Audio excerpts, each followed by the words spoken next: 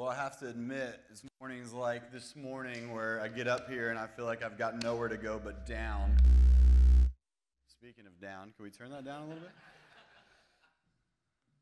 But really appreciate Jonathan and just his way of really capturing in such a captivating way this story that really changed and turned all of our lives upside down. And appreciate the band and just leading out today and just elevating the name of Jesus. And it's a good day. So I feel like I got nowhere to go but down, but I'm going to do my best and really hopefully continue on this train of thinking that we've been on over the past couple weeks.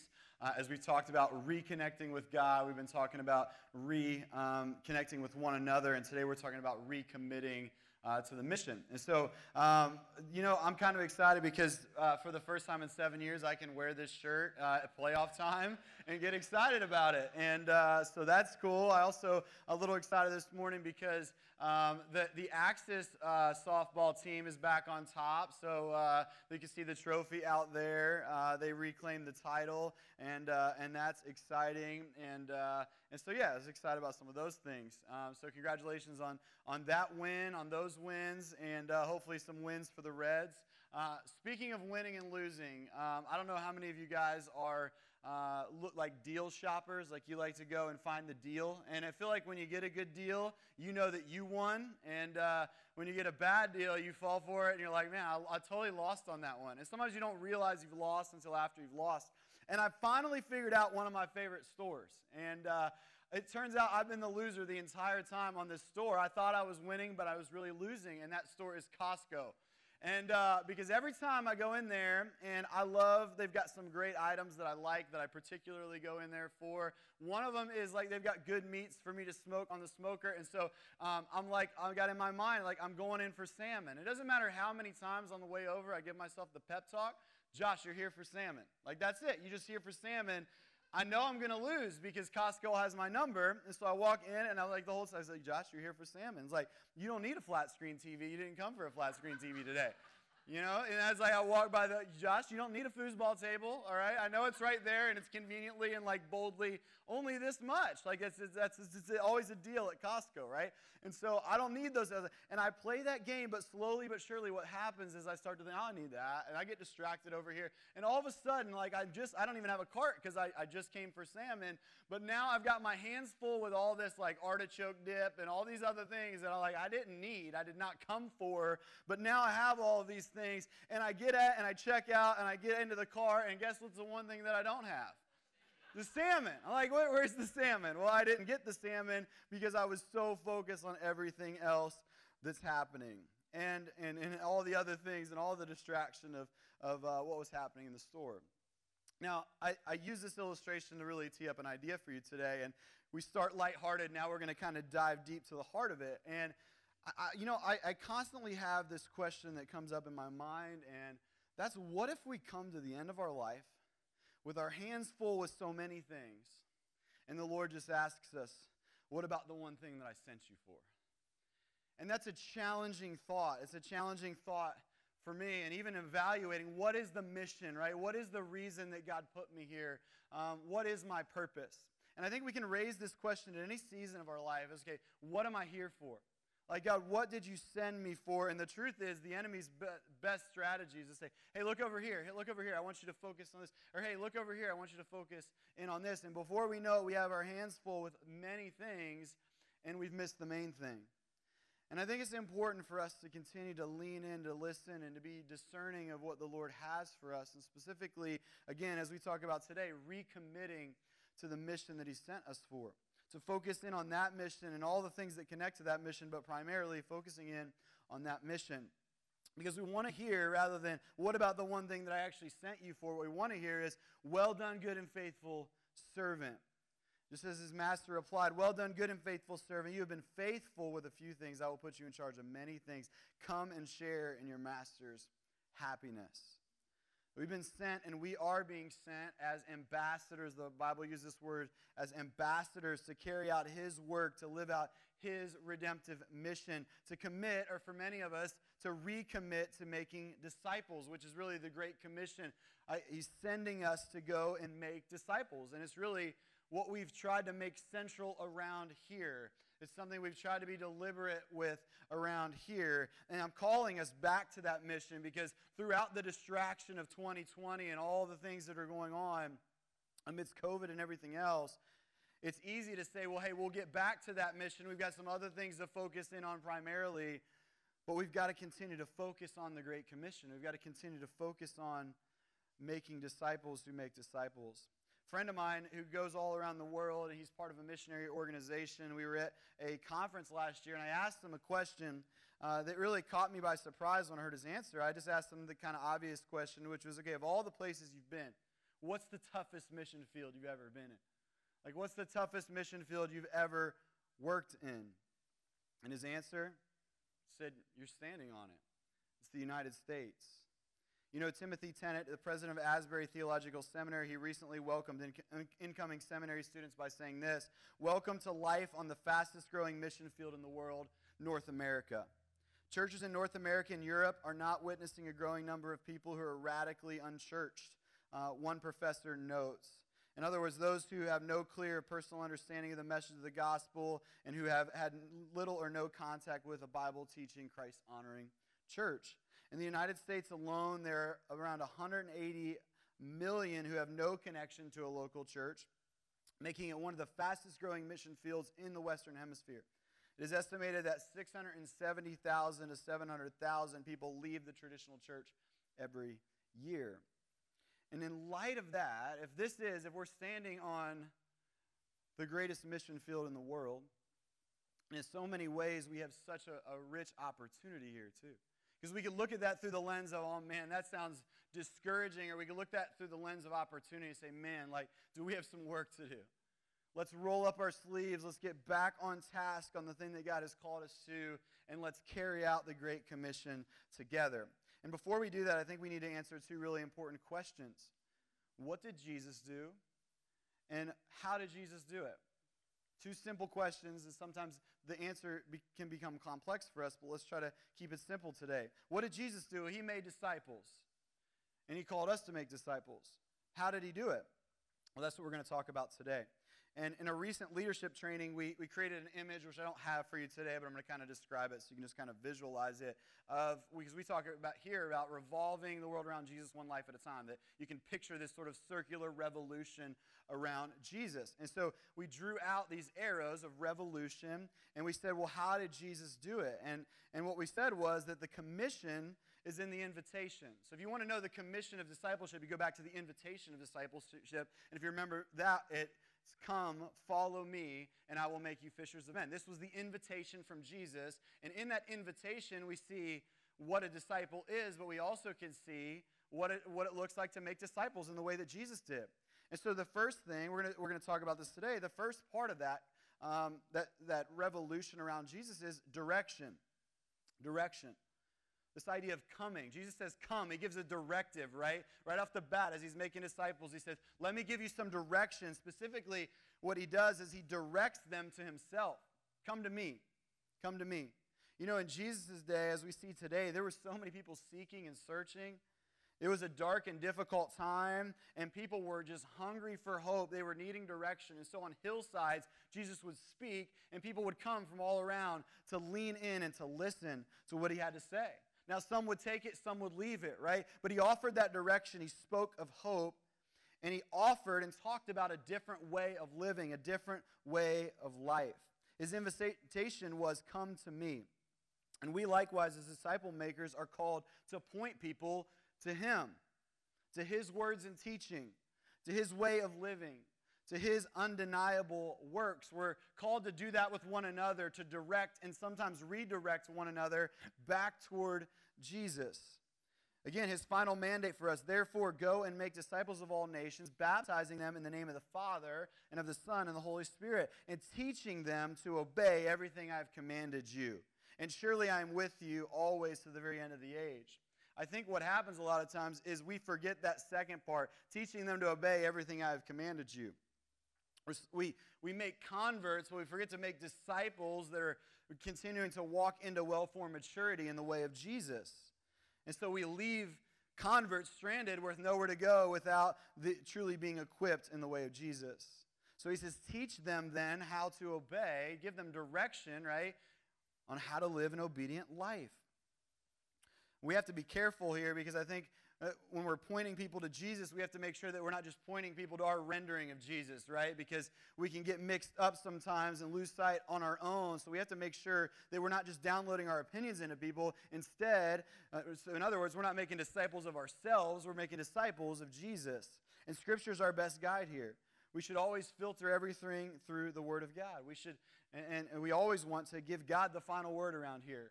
It's okay to have opinions. It's okay to discuss and dialogue, but we give God the final word. What does Jesus say as we point people to Jesus and offer direction? And, you know, the reason why people would lean in and listen to Jesus is because it was true what they said of him, and that was that he's the light of the world. He offered direction and hope. He'd go even deeper with the disciples, and he'd do what light does best, illuminating a better path forward. And in Matthew 5:14-16, it says, listen, not only am I the light of the world, you're the light of the world. A town built on a hill cannot be hidden. Neither do people light a lamp and put it under a bowl. Instead, they put it on its stand, and it gives light to everyone in the house. In the same way, let your light shine before others, that they may see your good deeds and glorify your Father in heaven. Now, notice here what's important. We're called to shine, but who are we called to shine on? We're called to shine on Jesus. We're not called to shine on ourselves or put a spotlight on ourselves. Rather, the spotlight on the one who is truly the source of hope, life, and truth. I saw a movie that I loved recently, and I love a feel-good movie. You know, every now and again, like I'll be, a little tear in my eye. I don't tell anybody, but yeah, that's a good one. I like this movie, and it was the one I saw recently that's on Disney Plus. If you want to check it out, is The Finest Hours.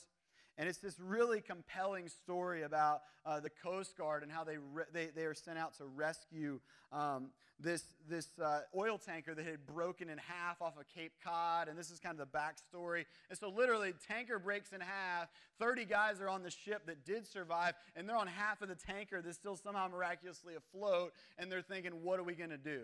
As this storm is raging around them, what are they going to do? And so the Coast Guard is dispatched. In fact, with the Coast Guard, there was this debate even before they went out. They know they need to go out, but they realize that they might not come back. In fact, one of the lines in the movie was, the main guy, he goes, in the Coast Guard, they say you go out, they don't say you got to come back. And so he knew that he was going out, and this crew was going out in this little boat with this little light out into this dark, treacherous sea to go and bring hope to and ultimately rescue all these men on this tanker, and they're filled to the brim on this tiny little ship. And I wonder, as that light came in from off over the horizon, as these guys are just realizing they don't have a lot of hope left, and they see this light that's come to rescue them and then to lead them back home, I wonder what that felt like and what that moment felt like as hope began to shine through. And I say that to say that someone has to be willing to fearlessly shine the light of hope. Despite what it might risk us, despite what it might cost us, despite your reputation or what that might look like, we have to weigh the risk of going out because people are in need of rescue, they're in need of direction back home. We have to have people that are willing to say, this little light of mine, I'm going to let it shine. And I'm going to shine it back on Jesus because he is the true way to hope and he's the way back home. Direction is foundational. It's the first part of this process, and it's really not one that we ever exit fully. We're always offering direction and understanding and deeper understanding of the Scripture. But by itself, it's incomplete. We can't just have direction. In fact, I think that a lot of churches stop here, wrongly thinking that sermons and information about Jesus gets us there, that we've arrived if we just have a lot of content or if we just have a lot of books or resources or all that stuff's good, it's important, it's helpful, but it's not the end of it. Discipleship is more than that, because truly making disciples goes beyond information, and it provides imitation. In other words, don't just tell me, show me. So if we're going to make disciples, if that's going to be our mission, we can't just talk about it. We got to walk it out. We got to demonstrate what does it look like to be a living example of a Jesus follower in our day and in our time. How do we lead our families? What does that look like? So there's demonstration. And Jesus, you can see it again, and the commission is in the invitation. So we go back, come follow me. Jesus says, listen, I want you to come. I'm going to offer you direction, but you're going to follow in my footsteps. We're going to walk through this together.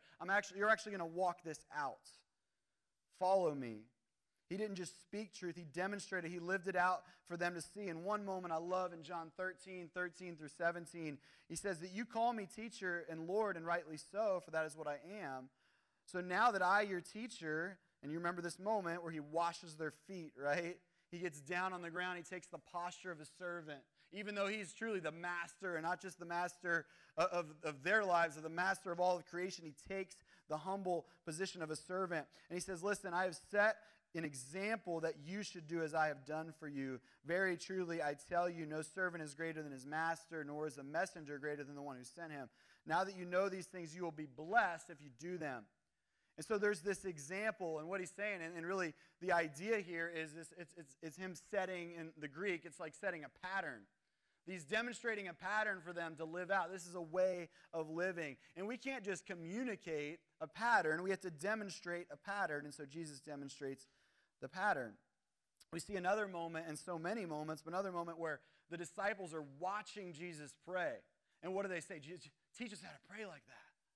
We want to know how to pray like that. Jesus, teach us how to pray like that. And it's as he demonstrates it to them that then they get to step into and really experience prayer in a different kind of way. Dave Ferguson rightly acknowledges, you will reproduce what you do, not what you teach, but what you do. That goes for us as parents, right? Our kids watching us all the time, right? How many times they say something that you said? Like my kids, they'll sometimes say things verbatim, and I'm like, wow, you even you match the tone and inflection and everything. That is amazing.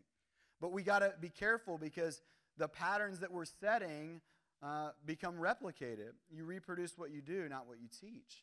The same thing goes for the people around us, the workplace that you're in, all of the avenues that you live out your everyday life. You got to think about what kind of pattern am I leaving for others? Is it a pattern of Jesus, or is it some kind of other pattern?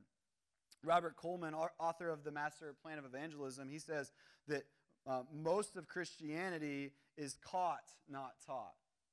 Most of it's caught. As we experience it through real life, as we experience it through relationship, it's caught through someone who's a relational presence, not just telling us, but showing us what a godly marriage looks like. Not just telling us, but showing us how to navigate hardship as a person of Jesus. Not just telling us, but showing us how to operate a business with integrity. Not just telling us, but showing us how to work through conflict. 1 Thessalonians 2, 7 through 12 says, just as a nursing mother cares for her children, so we cared for you because we loved you so much. We were delighted to share with you not only the gospel, but our lives as well. Surely you remember, brothers and sisters, our toil and hardship.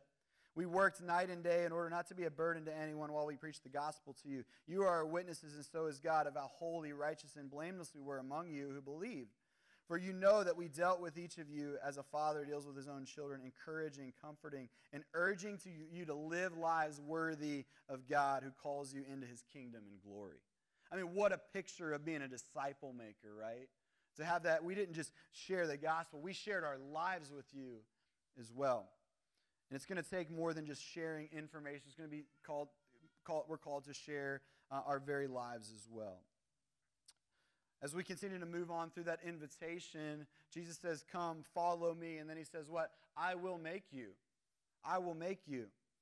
I will develop you, which assumes effort over time. Like I'm willing to put in the investment. If you would come and follow me, I'm going to make you. I'm going to transform you. I'm going to change you. But we know that some of that change happens instantly, but not all that change. It's a process, right? We actually had this weekend, we had a competition over here at our CrossFit gym, and we actually had some winners. We won the scaled division. Several of folks that go here to Access Church, Elizabeth, Paul, and Stephen was on the team that claimed the scaled competition win, which is really cool. And you know, what's interesting is like you see somebody like standing up on the podium, right? And you're like, that's pretty cool. And we see people in like moments of victory. But what you don't always pay attention to is the work behind the win. Like you just celebrate in the win. You're like, that was awesome. Like they did awesome. Look at how well they competed today. And it was all kinds of like rigorous challenges all throughout the day, of hour of just like straight working out and gutting it out and seeing who stood on top at the end. But what you rarely get to see what it took to get there.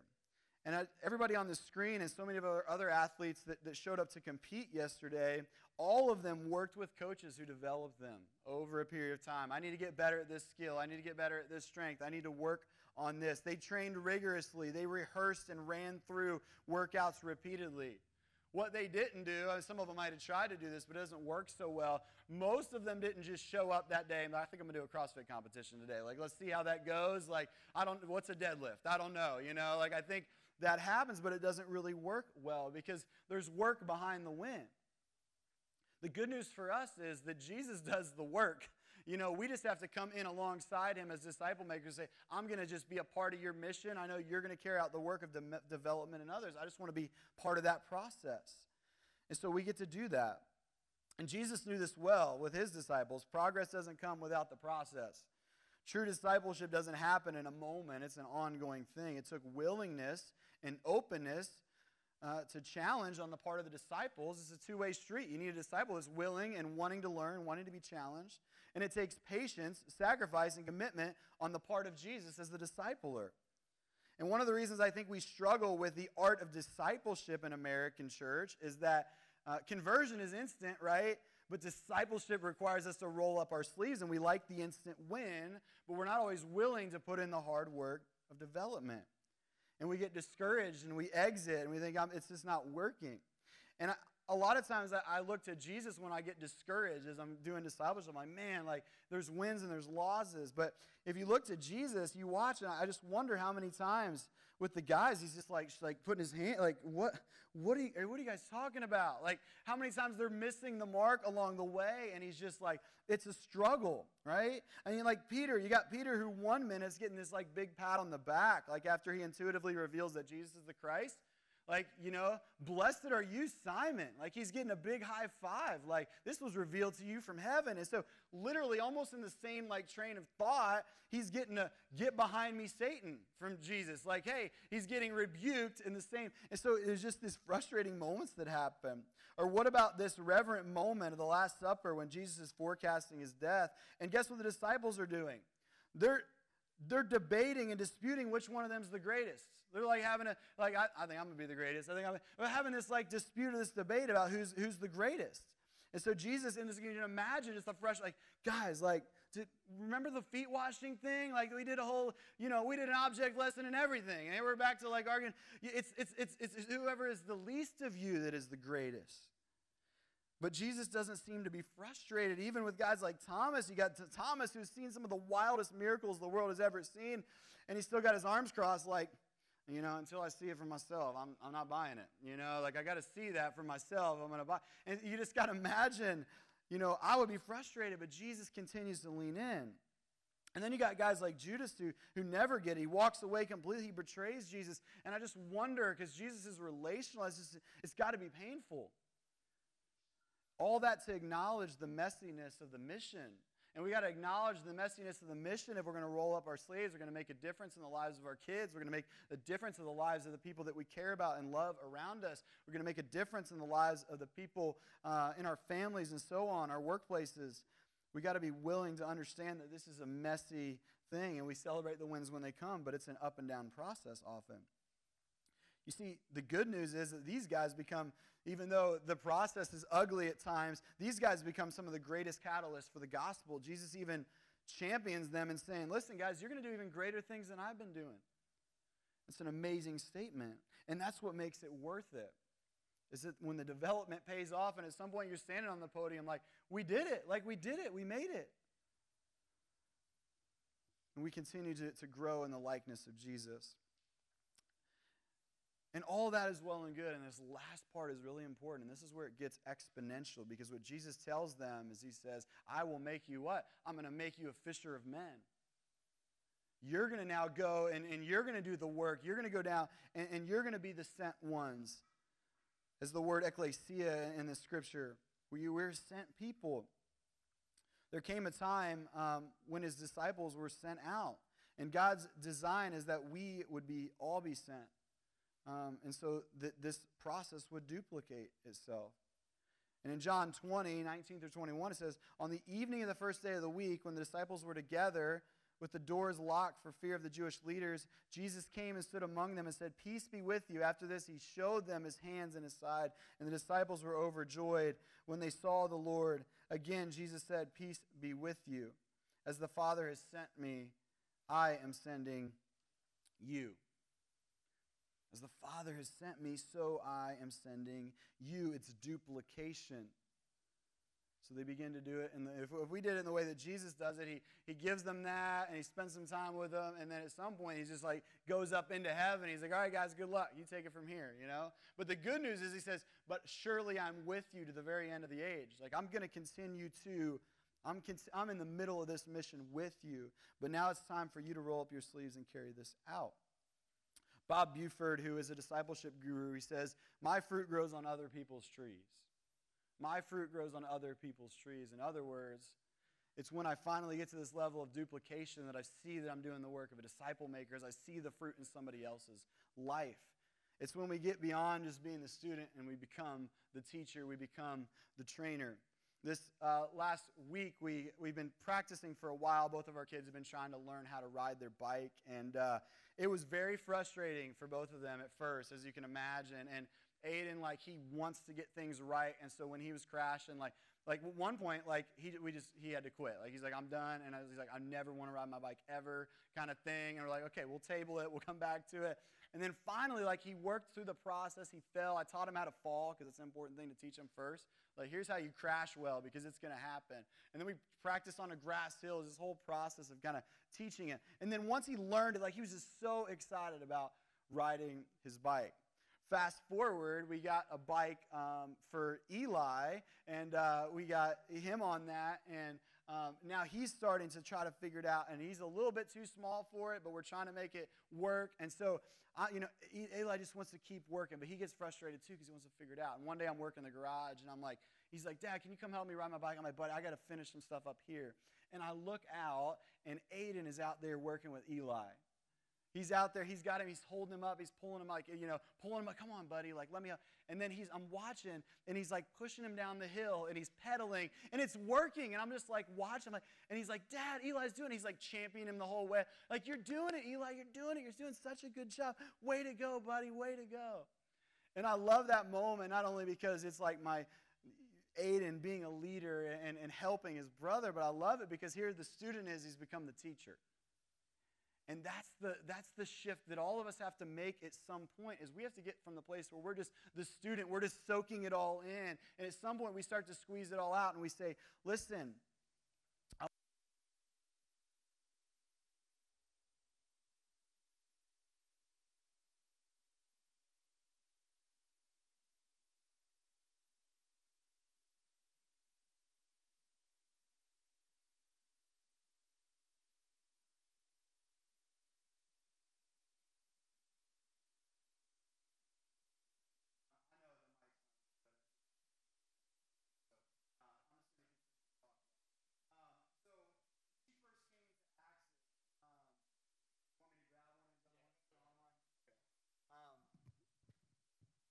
Check. Okay. When she first came, she was just like, a sponge. Like, she wanted just everything we could throw at her, from opportunities to, I want to learn it. She's been through elementary discipleship more than anybody else. Like, probably this might be an exaggeration. We'll have to ask her, but like 15 times. Like, she's been through the process of elementary discipleship over and over again, just wanting to grow deeper in the way of Jesus, committing to it along the way, really wanting to be an apprentice and seeing what that meant. But what I've loved to see continue to happen is she hasn't stopped at just being a student, but she's become the teacher. She's become the leader. We got to witness, I think it was just last year, although everything's a blur since like the beginning of this year. I don't know where I'm at or what day of the week it is. But she got to baptize her husband, which was just super cool. And she got to baptize Derek and lead him. And then we both got to be a part of baptizing one of her close friends, Sarah. And so again, somebody making another disciple, she's being a disciple maker. She's dedicated herself over the last 5 years to discipling young women in our student community. And it might be longer than that. I think it's been about 5 years, but she's been invested there every Wednesday night, showing up and saying, "I'm going to pour into young people, and I'm going to be not just a disciple, but a disciple maker." And it's cool because you get to see kind of the ripple effect of what happens, and we continue to celebrate that and champion that. And one of the people that Jess had influence on was Becca. And so just this past week, we had one of the baptisms. We saw Becca making a disciple and baptizing Zach. And only God knows whose lives will be impacted as Zach's life ripples into them. And this is really, it seems simple, but this is how it goes. The more of us that can buy into being disciple makers who make disciples and make disciples, this is how we change the world. This is the mission that we've been a part of from the beginning, and this is the mission that we're still a part of. This is how it goes, this is how it grows, and this is how we change the world one life at a time. And it was cool because we got to celebrate Nate as well, and just a really cool day this past week as we're celebrating baptisms. And I'm just praying, God, more of that. We want to see more of that. And I love it when I get to see a friend baptize a friend or somebody baptize someone in their family as they've really been the one to lead them to that point of decision and then on after that. So here's the big question I want to leave you guys with. And just one more illustration to kind of leave you chewing on. But the big question is this: who are you investing in? I mean, who are you really investing in on that level, on that spiritual level? Or who are you investing in to make a disciple? And sometimes I think we get caught up in in order to make an impact in the world, I got to do something big, something that's visible, something that just, impacts, millions of lives or whatever. And we like to kind of get caught up on the big stuff. But I think it's in the one life at a time, and maybe for you, it's just I got one person that I'm going to lean in on this year and really invest in. And I feel like God has given me an open door, because if all of us did that, just one person, I mean, the exponential effect of that, the life change not only for that person, but all the person that their life touched and so on and so forth, it's exponential. So I want you to be thinking about that question: who are you investing in?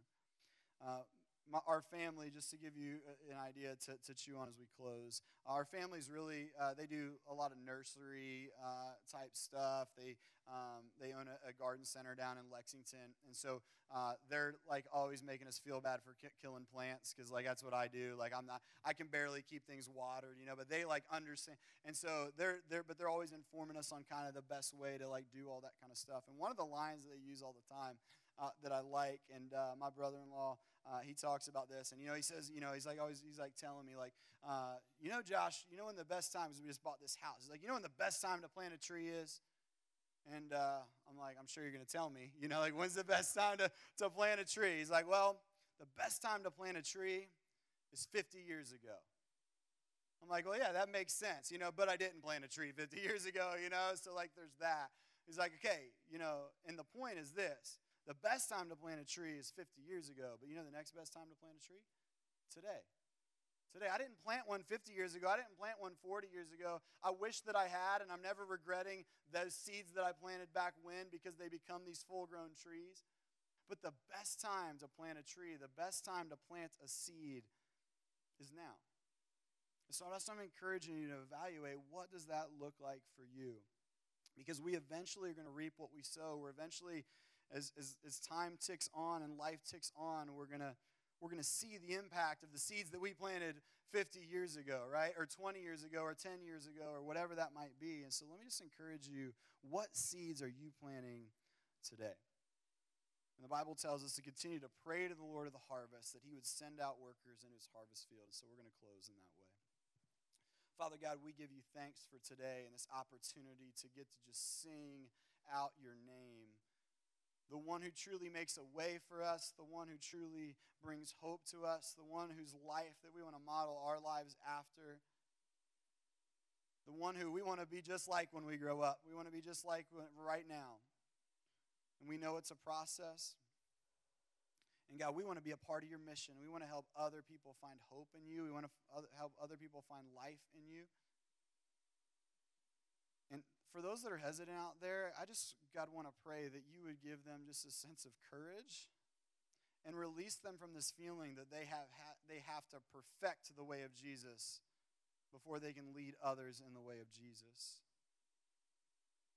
As long as they're pursuing the way of Jesus, God, I just pray that they would be willing to lead others as they walk that journey as well. And so, God, we want to plant seeds. We want to be your workers. We want to be your servants, God, and we know that you will take care of the result of that. And so help us to start sowing seeds right now in the lives of those around us. We pray.